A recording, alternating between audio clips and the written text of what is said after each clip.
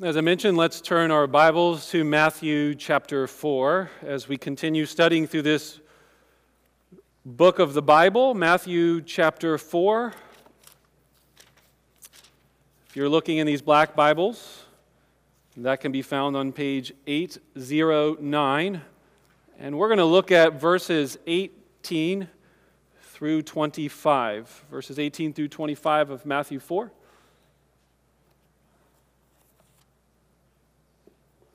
One of the things I've been thinking a lot lately about Jesus as we study Matthew's gospel is that I want to make sure we never divorce Jesus from both his divine context, him being fully God, but then also his human context, him being fully man. And I think all through Matthew's gospel, you see glimpses of both happening all the time. Jesus is fully a human, just like you and me. He, in fact, was the perfect human, in part because of his divinity, but I think sometimes when we study the Bible, we might think of Jesus as just like in this completely far-off category that's not similar to me and us. And so one of the things I think that might be helpful is we turn our attention to this passage is to kind of root ourselves in the Jewish history of discipleship and think through what would it have been like to have Jesus call people to follow him. Well, like from an earthly perspective, from a heavenly perspective, we'll see that Jesus has power and authority in his words, but from an earthly perspective, think about the background of Jewish schools of discipleship. For example, I'm going to list three of them. The first is Beit Sefer, and it's called the House of the Book. This is basically like your elementary school. If you're a little Jewish boy or girl, you would learn how to read and write. You'd memorize the Torah by the age of 12 through this school. Do you all know what the Torah is? It's the first 5 books of the Bible. So in these black Bibles in front of us, that's from like page 1 all the way to the end of Deuteronomy, which is page 177. Memorize 177 pages. Could you imagine? Any parents thinking, now this is what's wrong with my children, you know? Take that, Awana, whatever. Like we need to get on a memorization plan like the Jewish kids were. After age 12, you would start to learn a trade if you were a male, the family business. If you were a woman, you'd start thinking and moving toward marriage. Think Jesus' mother, Mary. She was pledged to be married, and almost everybody seems to agree, as like a teenager, around 12, 13, 14 years old. That was customary. It was normal. I don't know how you women are feeling about that thought. We're in a different world today, are we not? But this was the way of life for most people. You go to the first school, you learn the Torah, you learn it in and out, then you go and move on to a trade. But for a select few, you'd move to a second school. These would have been like the top 10% of the class, and they showed a lot of promise, and they would go to Beit Talmud, the house of learning. This was a school that was built on the side of a synagogue. So a synagogue was basically, think like a modern-day church building type facility, and it would have been to teach the Torah and have worship services and different things like that. There's a whole history behind the synagogue movement. It's not in the Old Testament, but anyway, imagine that sort of facility. There'd be a separate room for this particular school, the House of Learning. The full-time job for these teenagers after 12, 13, 14 years old, their full-time job was to learn the Hebrew from what was called a scribe, basically like a Hebrew scholar. And they would memorize not just the Torah, they'd build off of that, but the entire Tanakh, which is basically what we call the Old Testament. So, you guys look in your Bibles, in these black Bibles, that's 803 pages. Check this one out. Could you imagine memorizing this much? Like, we have a hard time just reading through the Old Testament every year. How about memorizing the whole thing in a couple years? So we're talking serious scholarship on the Scriptures. And they would memorize this Old Testament, and you'd be looking for the best and the brightest to rise from the top. Think of the valedictorian of your high school or something. Think the summa cum laude, the kid that gets the full ride academic scholarship. A few of those people, the best of the best of the best, would move on to this third level of training, and it was called the Talmudim. And this is, by the way, the Hebrew word for scholar or really simply put, disciple. The best of the best of the best would become a disciple of a rabbi. Now, in order to become in this level, you not only have to pass those first two levels of schooling, but you have to go through extensive interviews. So imagine applying for like a PhD program or something here today as an equivalent, some sort of higher level of education, and you need to have like that one scholar or expert in the field, and you need him to endorse you to be the like, I'm gonna oversee your education at this level. That's what this level is. It's basically, I think, the equivalent of like our doctoral programs here today in the 21st century. These people would have been handpicked after the student pursued. So I'm currently a PhD student. I'm doing a doctorate. I'll be gone this week in Kansas City. I had to pursue a relationship with the people that I wanted to do school with.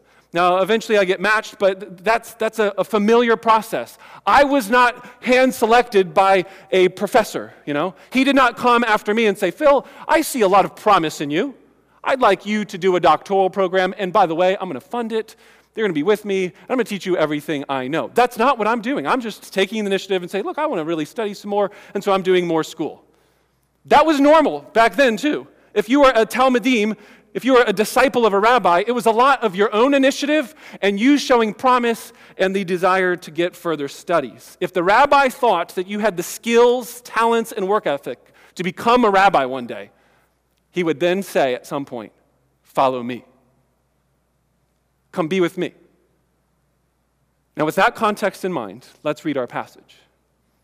Matthew chapter 4, verses 18 and following. While walking by the Sea of Galilee, he saw two brothers, Simon, who is called Peter, and Andrew, his brother, casting a net into the sea, for they were fishermen. And he said to them, follow me, and I will make you fishers of men. Immediately they left their nets and followed him.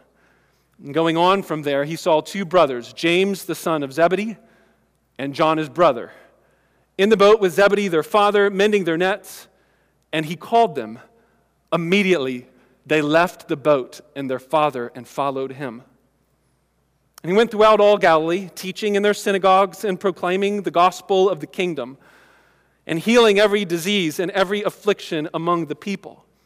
So his fame spread throughout all Syria, and they brought him all the sick, those afflicted with various diseases and pains, those oppressed by demons, epileptics and paralytics, and he healed them. And great crowds followed him from Galilee and the Decapolis, and from Jerusalem and Judea, and from beyond the Jordan. We'll pause there for now. I think it's important for you to realize that context in order to make sense of how crazy it is what Jesus just did that I read. And so we're going to meditate on this further, but let's first just notice that the first words Jesus speaks to his eventual followers, what are they?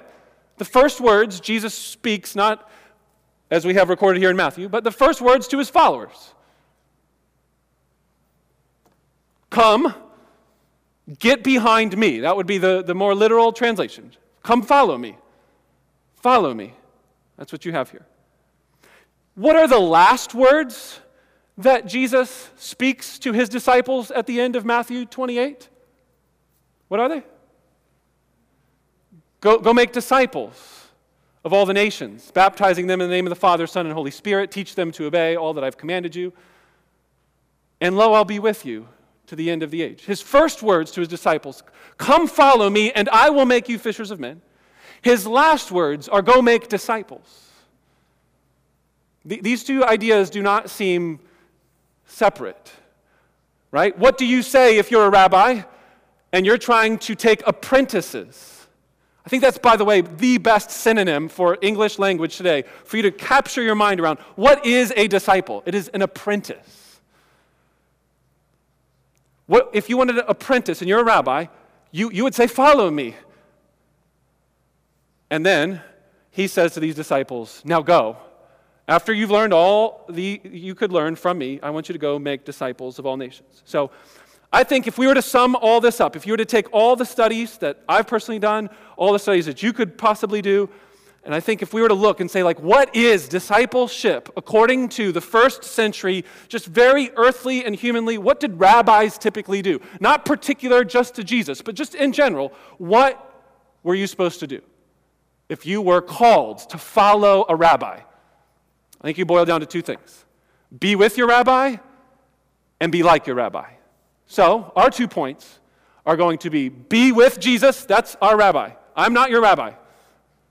Just to make that clear, I'm not claiming to be a rabbi. I'm not claiming to be an expert.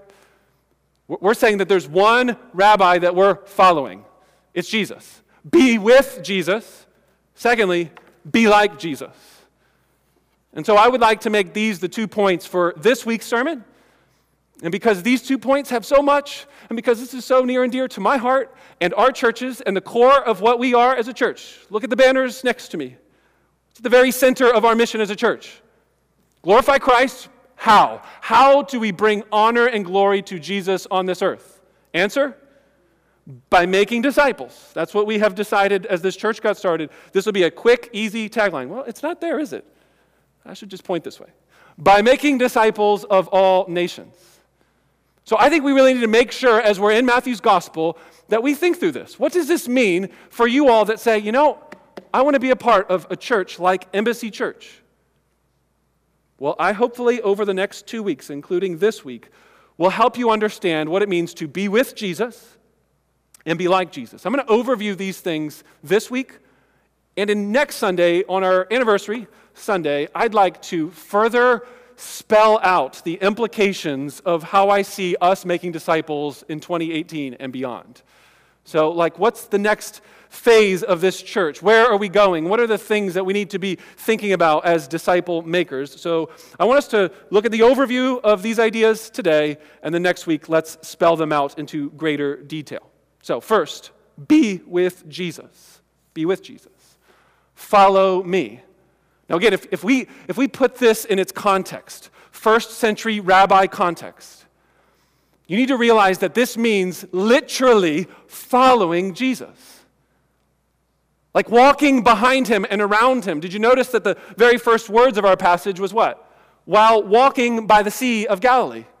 You'll notice throughout reading Matthew's gospel that he is an itinerant rabbi. It means he doesn't have one spot where he's like an expert scholar at an institution and he just sits and teaches there. He goes around from synagogue to synagogue. That's normal in first century. Jesus, in fact, is not doing a lot of things that are abnormal to first century rabbis. It's just the things he says and how he does it, and then the miracles that we'll get to, those are abnormal, right? So let's not separate these two ideas. In one sense, he's just a normal, ordinary, average rabbi. In another sense, he's unlike any rabbi that we have ever seen and will ever see, which is why today we still want to follow him.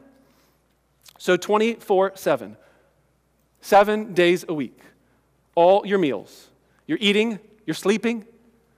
Do any of you have personal space problems?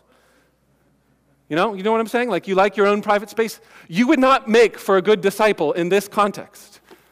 Because this is interweaving lives together where you are in each other's space constantly, because the disciple, the Talmidim, is trying to learn everything he possibly can from his disciple. His movements, his mannerisms, his way of speech, everything he taught, everything he does, his way of life.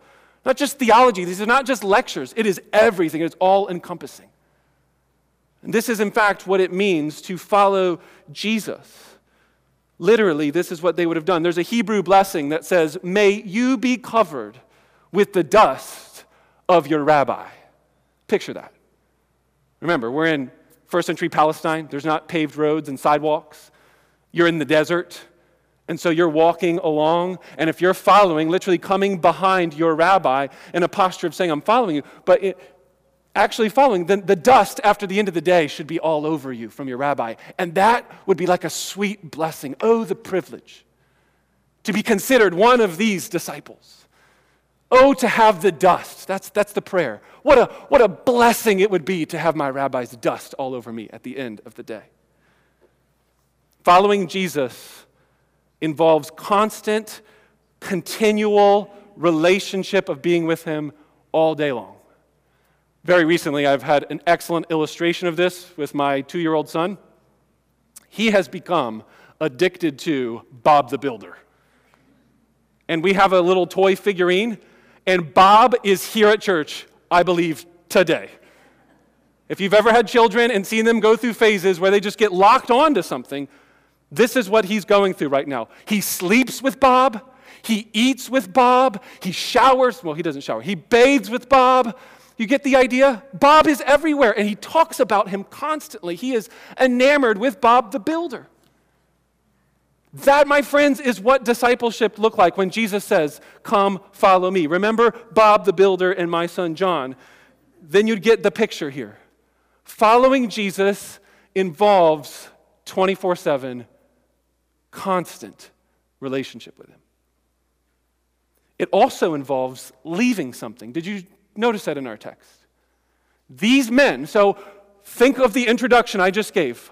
Where were these men at in their stage of the Jewish schools? What are they doing? What did it say they were doing? Well, they were casting nets. For they were what? They were fishermen, which means they only went to stage 1 of the school, right? At 12, 13, 14, that's the youngest these men could possibly be. Their dad's still alive, and he's still working, so he's not old and retired yet. So I'm assuming somewhere between 12 and 30, these men are. We have no idea how old they were. But their whole life is ahead of them, is it not? Their whole life essentially is ahead of them, and they're working the trade that they would have always thought that they would have worked. And this, my friends, is one of those moments where you need to get back into a teleporter, back in time in your mind right now, and remember that there was no such thing, what we're accustomed to, of like, if I want to just change careers, I think I'm just going to get a new job, Like, if you're this kid that's working with your dad, this is all you've ever known, and that's all you've ever thought. I'm going to be a fisherman. Get yourself in that context for a moment. Thinking about being with your dad on the boat until he gets too old, and then you taking over and you being a fisherman your entire life.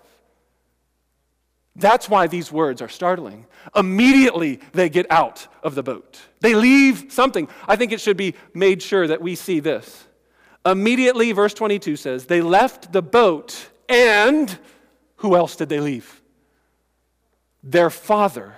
We've got 2 double whammies here in this text. Number 1, there's no kind of career change middle of the career. Like, you're either on the course to being a disciple at Talmudim because you've passed the first school and then the second school and you went through the interviews. Did these guys do that? Not at all. But yet you have a rabbi, a great master teacher, coming up to these men and saying, "Come, follow me." Now, we know from other stories in Luke's gospel, he illustrates this call in fantastic ways about how Luke tells us that Jesus says, "Hey guys, go throw your nets on the other side of the fish." And it's this amazing miracle. It's like the God side of Jesus is like, wow, really clear in Luke's gospel. In Matthew's gospel, I think that the human side is made really clear, at least in this story. That he says, "Come, follow me." And humanly speaking, you'd have to be an idiot to not take up that offer. It'd be like me having the best Bible scholar in the entire world right now come and say to me, "Phil, I want you to leave Embassy, and I want you to study under me for the next 3 years. I'll pay for everything." Now, for those of you that like me being your pastor, that's maybe not the coolest thought.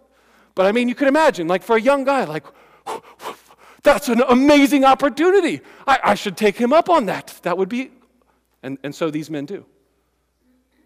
They immediately leave. But I want to make sure all of us are realizing that following Jesus always involves leaving something. It always has. It costs a lot. Not only did they leave their job and their profession, but they left their father in a first century Jewish culture. Middle Eastern culture still to this day. People that are not in America, they prioritize and make important the relationship of the mom and dad and honoring them into their old age much better than we probably do here in 21st century America. So imagine, that's what we're reading here. And they leave their father. "Hey, where are you guys going?" You got to think Zebedee's thinking in his mind. "Hey, boys, this is my retirement plan. You, where are you going?" Just imagine yourself in that context. So, Christian, what have you left to follow Jesus? If you've not left anything, then you probably aren't following Jesus. Have you left comforts? Have you left friends and family? Did you know yesterday I was talking to two of our people that are here right now? And they were talking about the weightiness of telling their parents that they want to follow Jesus. How heavy that is for so many people, even in our very church. Some of you that have grown up in Christian homes, pray for these brothers and sisters. That when they follow Jesus and they get baptized, their parents are upset, they disown. All kinds of things happen when people follow Jesus, but it's worth it, isn't it? It's worth it seems, in this context, if you're understanding who Jesus is. So my question to you all is, if you've not left very much to follow Jesus, it's probably because you don't think Jesus is that great. The follow happens when you understand who the me is. Not follow Phil. If I'm calling you to follow me, guys, you've probably got a lot of better things you could do. But that's not what I'm calling you to. Follow Jesus. Be with Jesus. Think of the parable that Jesus tells later in Matthew 13. I think we have it up on the screen here. Matthew 13, 44 through 46. The kingdom of heaven is like a treasure hidden in a field, which a man found and covered up. Then, in what? In his sorrows, in his sadness, in his disappointment, in his reluctance. What does it say, friends? In his joy, he found a treasure so valuable that he goes and sells all that he has. He's willing to leave everything because he knows that everything he's leaving pales in comparison to the surpassing worth of the treasure in the field. This is how Jesus teaches the importance of following him. If you understand who the me is, you understand it is a treasure in a field. So leaving your family, leaving your friends, leaving your popularity, leaving possibly a job because you know that to make disciples will be very difficult in your current job that you're doing. For some of the people, that's what they do. They leave their job. These men lost their job because they knew to follow Jesus the way he was asking meant leaving their job. Some people need to leave the location geographically. Did we not send out 2 people last year who have experienced much difficulty even in recent weeks, Billy and Olga? Even death has been knocking at the door in Billy's life as he is experiencing the difficulty of following Jesus in another country. And they've lost friends and family immediately around them. They've left them to follow Jesus. People have been doing that since this day, and people are continuing to do it because he's worth it.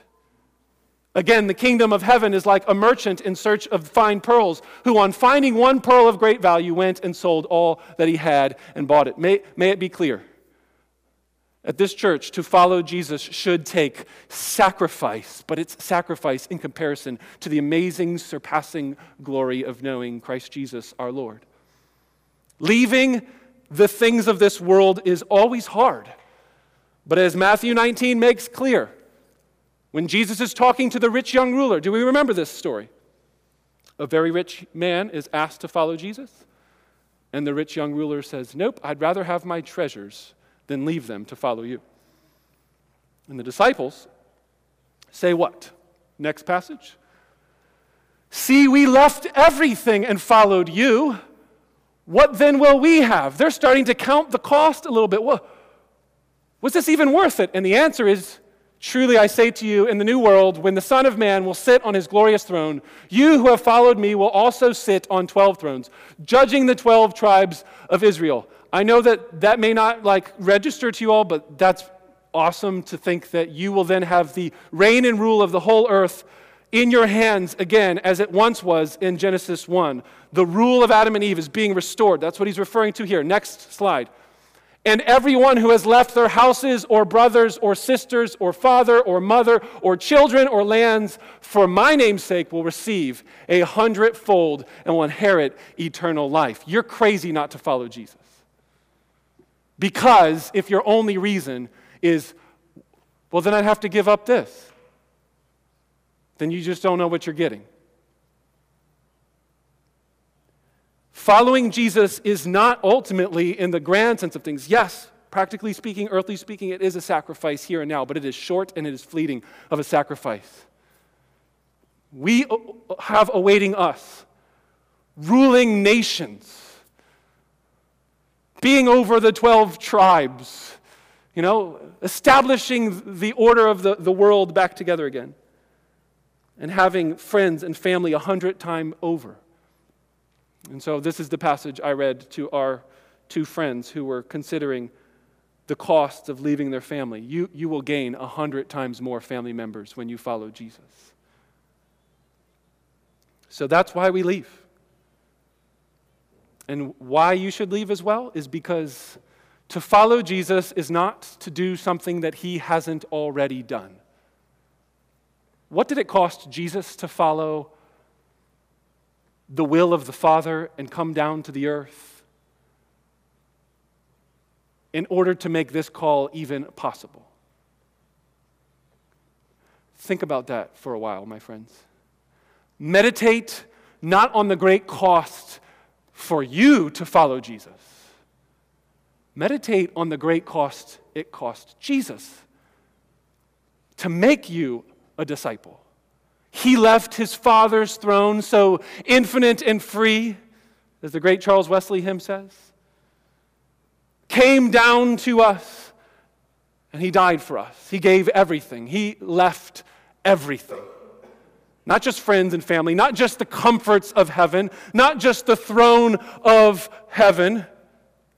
He humbled himself to the point of death and gave us his very life. I just ask, is there something more that Jesus could have left or given or done to prove his commitment for you? And should that not spur us on to want to follow this Jesus? How do we do it? How do we follow Jesus? We've said, be with Jesus. That's our first point. Be with him 24/7, all day long. Leave stuff. You have to leave stuff in order to be with him. Have you noticed that in your own life? In order to spend time with my wife, I have to leave watching television and Super Bowl games, for example, which is a true story. One time I went out on a date during the Super Bowl, and we watched Phantom of the Opera instead of the Super Bowl, and I don't regret it for a moment on this Super Bowl Sunday. Sometimes to choose to be with someone here on this earth, you have to leave other things. And it's worth leaving those things. But I want to ask this final question about how to be with Jesus before we move on to this second question and this second idea of being like Jesus. How do you do that if Jesus isn't here now? Have you ever wondered that? How do I follow Jesus? I don't see him anywhere, Pastor Phil. Where is he at? Did he just float away and disappear into the space? Vanish like a mist? Disintegrate into nothingness? No, he is reigning and ruling at the right hand of the Father as a human being, representing us before God the Father as he ascended to the right hand. That's where he is. Well, how am I supposed to follow him there? Answer, Acts chapter 1 says he ascended. Acts chapter 2 says he sent down. What did he send down in Acts chapter 2? The Holy Spirit. When we keep reading the rest of the story, we don't get these answers here, but just as a fast forward through the New Testament, and you get to Acts chapter 2, the way that we are spending time with Jesus, being with Jesus, the way that happens is by moment dependence, keeping in step with the Holy Spirit. Think Galatians 5, which we studied recently. Keep in step with the Spirit, and you will bear good fruits of the Spirit. There's only one command in that whole section. It's not try and be loving. It's not try and be peaceful. It's not try and be self-controlling. It is one command. Keep in step with the Holy Spirit. Walk in the Spirit, which is another way of saying be with Jesus, because the Spirit of God is the Spirit of Christ. They're interchangeable in the New Testament. So if you want to be with Jesus now, learn the way of being with Jesus by a moment-by-moment dependence on God's presence in your life. That's how we are with Jesus. Remember those words in Matthew 28. He says, when you go make disciples of all nations, baptizing them, teaching them, what's the last final phrase? And lo, I will be with you to the end of the age. That's how this book ends. Jesus knew that by ascending and having all authority in heaven and on earth in the heavenly realm, he would be able to send his Spirit and be with us constantly. So that's point one. Be with Jesus is crucial and essential for following Jesus. Point number two, be like Jesus. Be just like him. Now we see this quite clearly. Follow me, he tells the disciples, and I will make you fishers of men. Follow me. Okay, I'm going to be with Jesus. I'm going to follow him. And then what do? I want to be like him, like we just talked about, Jewish rabbis. You follow his every mannerism. You want to be just like your rabbi. And he says that he will make you fishers of men. He's going to craft and form you into a new person, a sort of person that is other-centered. That's what this whole fishers of men idea is about. It actually reads fishers of humans, of people, fishers of people. Jesus will make people who follow him other-centered because what is he like? Self-absorbed? Consumed with being served? Or did he say, I came not to be served, but to serve? In my very core and essence, I am a servant. I'm other-centered kind of person. If you want to follow Jesus, the more you're with Jesus, the more your selfishness is going to get exposed, the more that you're going to feel, I need to be other-centered. I need to be a servant. I need to care about other people and not just myself. Many people make a big deal about this phrase, fishers of men, probably in a lot of inappropriate sort of ways, you know. Some people start thinking of modern fishing, casting the line, sitting, putting the bait out. In fact, evangelistic strategies have evolved out of these sort of things. Well, if we're fishers of men, well, then we need a good bait, you know, to allure the people into the church. Let's get smoke that's on the stage and lights and candles and let's put on a big show and then let's hook them. No. They didn't have hooks. What did it say that these men were doing? Casting nets, right? They're casting nets. This is diligent, constant work, back-bending work, hard blue labor kind of work. That's what the sort of fishermen were doing that he's referring to, number one. Number two, I think it's more than likely not a pun. It's like, oh, Jesus got jokes, you know? Like, that's not what's going on here, where Jesus is like, oh, these guys are fishermen. How about I make you fisher of people? Ha, ha, ha. No. Now, if you're into puns, we've got a college student that's not here this weekend, but he's all about puns. He told me recently that his spiritual gift is puns, you know? So if you want some puns, talk to Nathaniel sometime. He will give you as many as he can. I don't think Jesus is telling us, follow my example and be a good joke teller and tell puns. In fact, if you are paying close attention, which I encourage you to do regularly, the clue, I think, to understand this passage comes from Jeremiah 16, which we had read earlier in the service, but here it is again. Jeremiah 16. Now, context, real quick. Jeremiah is probably not the book that you've memorized because you didn't go to those Jewish schools. So here's the context. Jeremiah is pretty much just saying, Israel, you have failed miserably. For that, you're going to receive judgment. Here, though, there's a promise in the midst of that talk of judgment. And what's the promise in verse 15? For I will bring them back to their own land. That's the promise. The judgment that God is going to bring for their failures is to send them out of their land. Exile, if you know the story. The Babylonian deportation. So they're going to get judged out. But there's a promise. What's he going to do? He's going to bring them back into the land. And then notice the phrase next. Behold, I am sending for many fishers, declares the Lord, and they shall catch them. Now, maybe you're thinking, that's a bit of a stretch. Really? Jesus is referring to Jeremiah when he's talking fishers of men? Maybe it is a stretch. Maybe he's just simply saying, look, you guys are fishermen. It's a cool, funny pun. I'll make you fisher of people. And let me kind of redo what you're doing and put a new spin on it. Or could it be that Jesus, all through his life, is seeing himself as the one who is restoring Israel back from their exile? Maybe Jesus is the one that is bringing the people back into their land and the blessing of God and his presence being known and all the things that go with it. Forgiveness of sins, for example, was promised. A new covenant with a new heart and a new spirit poured out on you when everything comes back together in the land in Jeremiah. Does that sound like what Jesus came to do? Bring forgiveness of sins, restore the relationship between Israel and God, give people a new heart and a new covenant? What if Jesus sees himself as that restorer of the nation, and therefore it helps make sense of things that we'll see later? Look at this next slide. Jesus sent out, instructing them, go nowhere among the Gentiles. So at this point, people will often say, see, just Jews. You should only share the gospel to Jews. I don't think that's a good way to read this. I think the way to read this is to see Jesus sees himself as first and foremost continuing the Jewish story and bringing back the Jewish people back to God.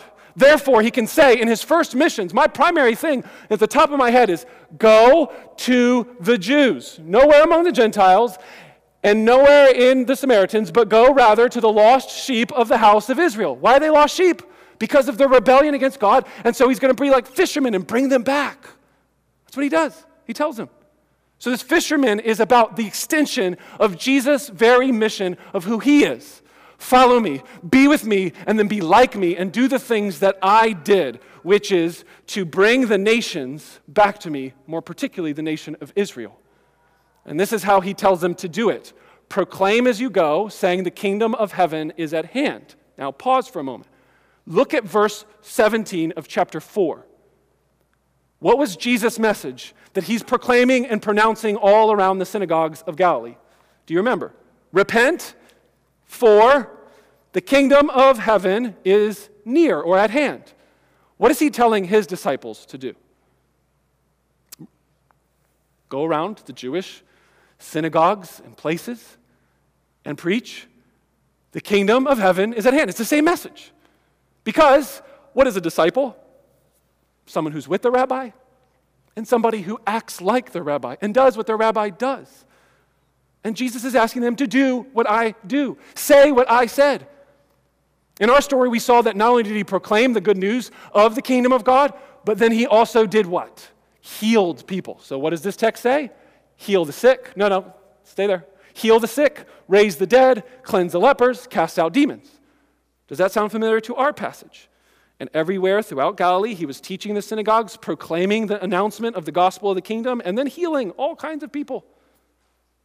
Jesus sent out his disciples to do what he did. And that makes a lot of sense, that Jesus would be doing and commanding them to do what he did. That's what discipleship is, to be with your rabbi and follow and mimic and do everything that he did. So that one day, you'd graduate from your apprenticeship, and eventually your teacher would say, now you go. You get sent out. As we see in Matthew 10, 24 and 25. First the passage before, I think. No, I think we're good. Let's just go with this one. Matthew 10, 24 and 25. A disciple is not above his teacher, nor a servant above his master. It is enough for the disciple to be like his teacher and the servant like his master. This is what discipleship is, isn't it? Following Jesus is being with Jesus and being like Jesus. A servant follows the master. The servant looks like the master. The master and the servant look and mimic one another, and therefore we should be more and more like Jesus, including in this passage, by the way, he says that, well, if the father of the house gets maligned and persecuted, well, you should probably expect persecution too.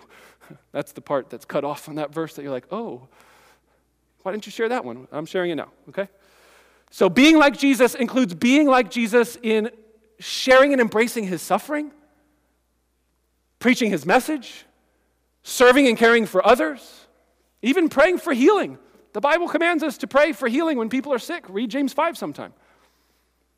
And whether or not we have debates or discussions as Christians as to how much he's going to heal us through the power of the Holy Spirit, we know he does. And we know we're commanded to. So we should. So how do we do this? How do we, in the 21st century, do what Jesus did? We said that the way we are like Jesus, or to be with him, is to do it through the power of the Holy Spirit.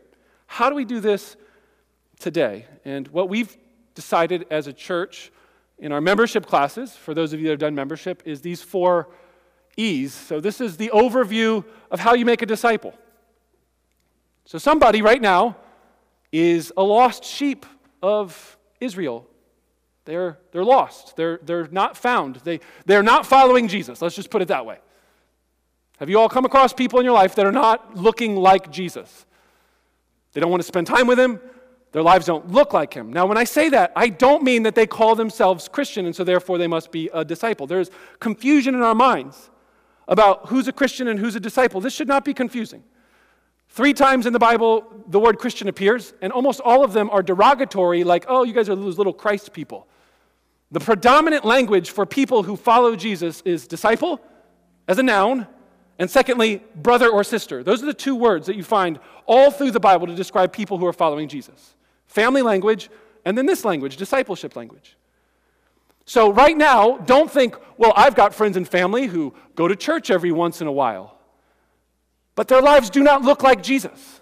They don't spend time with Jesus. They're not with him, and they're not doing what Jesus did. That person is not a Christian, as far as we can tell. Now, our job is not to go around and be the police and judge everybody. That's not what I'm saying.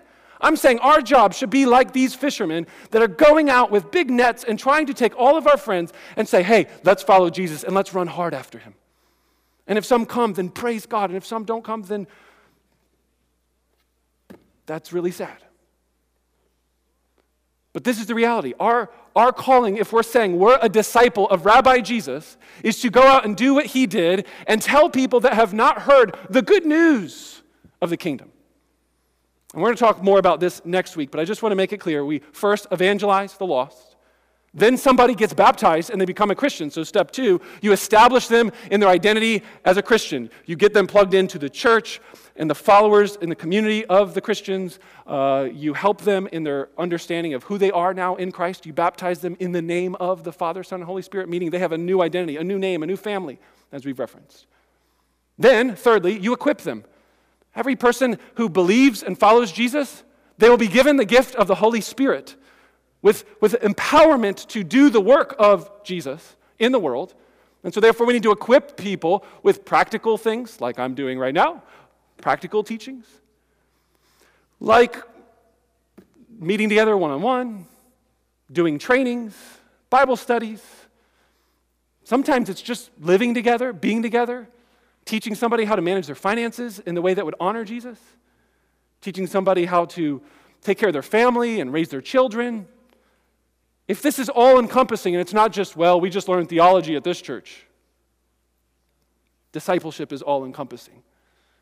And if that's too invasive, then maybe you don't want to leave some of those things behind.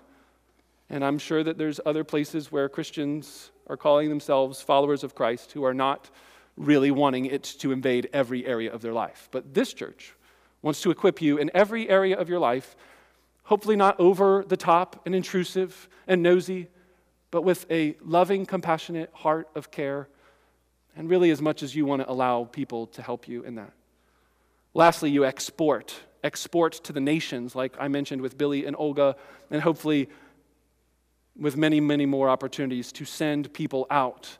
Once they have been told the good news and they've received the message of Jesus, then they have been established and grown strong in basic disciplines and spiritual formation, and they've been equipped, and we want to send these people back out. I mean, we can send people out every Sunday in one sense, right?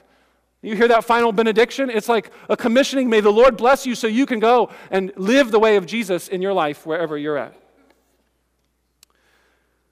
So those are the 4 E's of how we do this. Next week, I want to spell out more how I want us to train and equip you all as a church in this. And we're going to summarize it from this passage in Matthew 4 as speak God's word like Jesus did, preaching, and serving God's people and his world like Jesus did. I think that that's what we see Jesus, if you sum it all up. That's what we covenant together to do. The last thing I want to show you is this diamond of discipleship illustration. I think this might help give you an all-encompassing idea of what discipleship looks like in its various facets. So the first and foremost thing at the top of the diamond is what? It's God, the Holy Spirit. That's what we said, be with Jesus.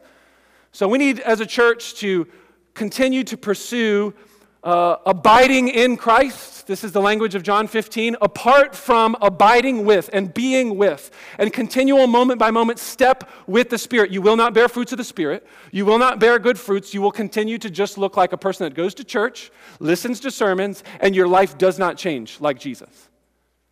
And this, my friends, is a sad reality. 73% of people, if you look at recent studies, say that they're a Christian. Then further, deeper studies say, well, do you actually look like Jesus? And then they list out things that look like Jesus. 8% of those people actually look like Jesus.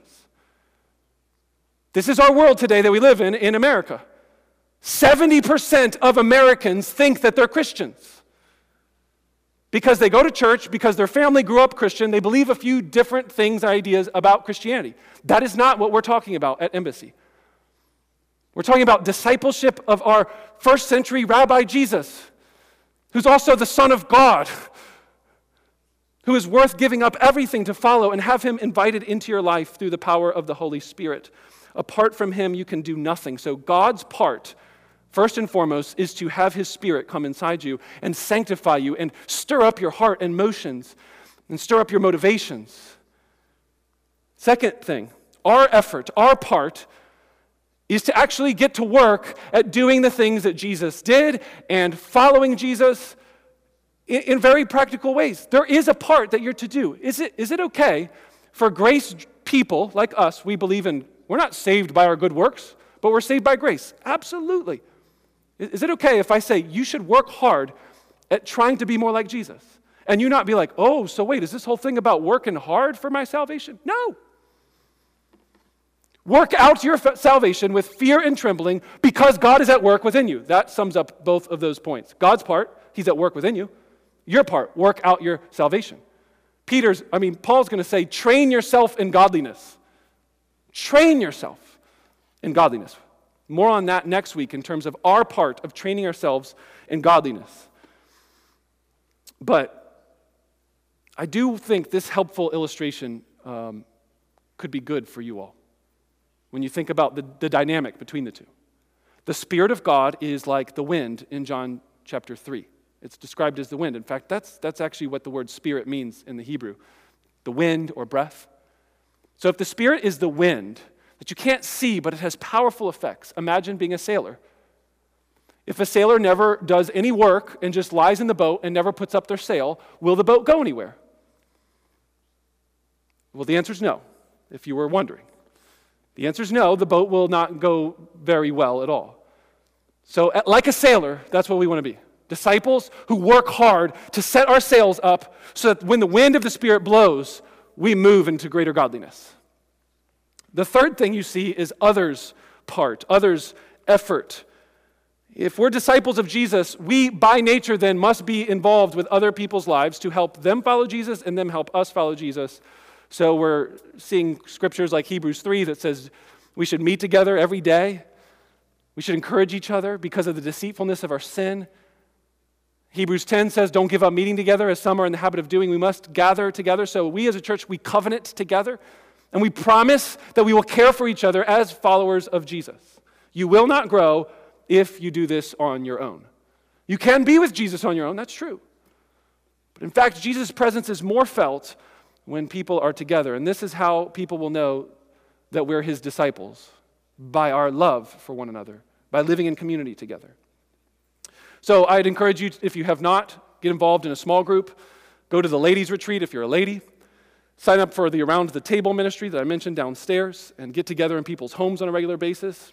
As a church and as leaders, we're trying our best to figure out what are the best ways to create structures and ways for it to be simple and easy for you all to get together as a community and help each other follow Jesus. Last thing you see is God's part, if you can see it, through our experiences, our pains and our sufferings. And so I think it'd be good for us to close with this. Do you trust that all that's happened in your past and all that God's going to do in your future and all that he's doing right now in your present, that God is sovereign over all of those things? And he's using all of them, especially for those of you who call yourself Christians, for your good and his glory, working all of it, and to bring you to the greater conformity to the image of his Son. This is Romans chapter 8, by the way. I'm just basically paraphrasing it for you. God's working all things. He's sovereign over all your experiences. And all of them are moving to help you conform more to the image of his Son. So do you ever stop and reflect at the end of the day or week or month or year and say, God, what are you teaching me through this? Well, this went so poorly in my mind. Maybe there's a reason why. Now, sometimes we may not know the answer to that question, but it's good to reflect. It's good to ask. It's good to think. It's not just random acts of, well, it just is what it is. Let God be shaping you through the experiences of your life. And I think these four things, when you put them together, God's part through the Holy Spirit work in our heart, God's part through the world around us. So think internal part and then external part. The circumstances you just can't control. God's going to use them. So the question is, do you trust him? Do you believe that he's going to use those things for your good, for his glory, to make you more like his Son? Even sometimes when it's really, really hard. I hope you would. Let's pray together. Our Father in heaven, we want to give you thanks now for your Son, Jesus Christ. We thank you that he did not count equality with God a thing to be grasped, but he emptied himself. And he took on a human form, the form of a servant. And in that form, God, he humbled himself and took on suffering and death, even death on a cross. We thank you for Jesus, that through his death, his burial, his resurrection, and his ascension, he pours out the Holy Spirit on us so that we can be more like you, so we can even be with you. We praise you, God, now for the way that your presence is known through our singing, through the reading of your word, through the fellowship of other believers. God, we thank you that you have made yourself available, that we do not need to run after you to be discipled, that you come after us. We thank you, God, that like Peter and Andrew and James and John, we are not the best of the best. We are not the elite. We're not the scholar who gets the scholarships. God, we are broken, humbled sinners. That's who we are. But you call us to follow you. I pray that many of us would be overwhelmed with the amazing privilege it is to be with you, to follow you, to know that our sins can be forgiven, and that our lives can be transformed according to your Spirit, and that we can know what it's like to never be alone, to have you with us, and to walk with you the rest of our days on this earth and in the days to come when you return. Father, these are glorious things, and we thank you for them. We pray that they would have the effect that you would will in our hearts and lives. In Jesus' name, amen.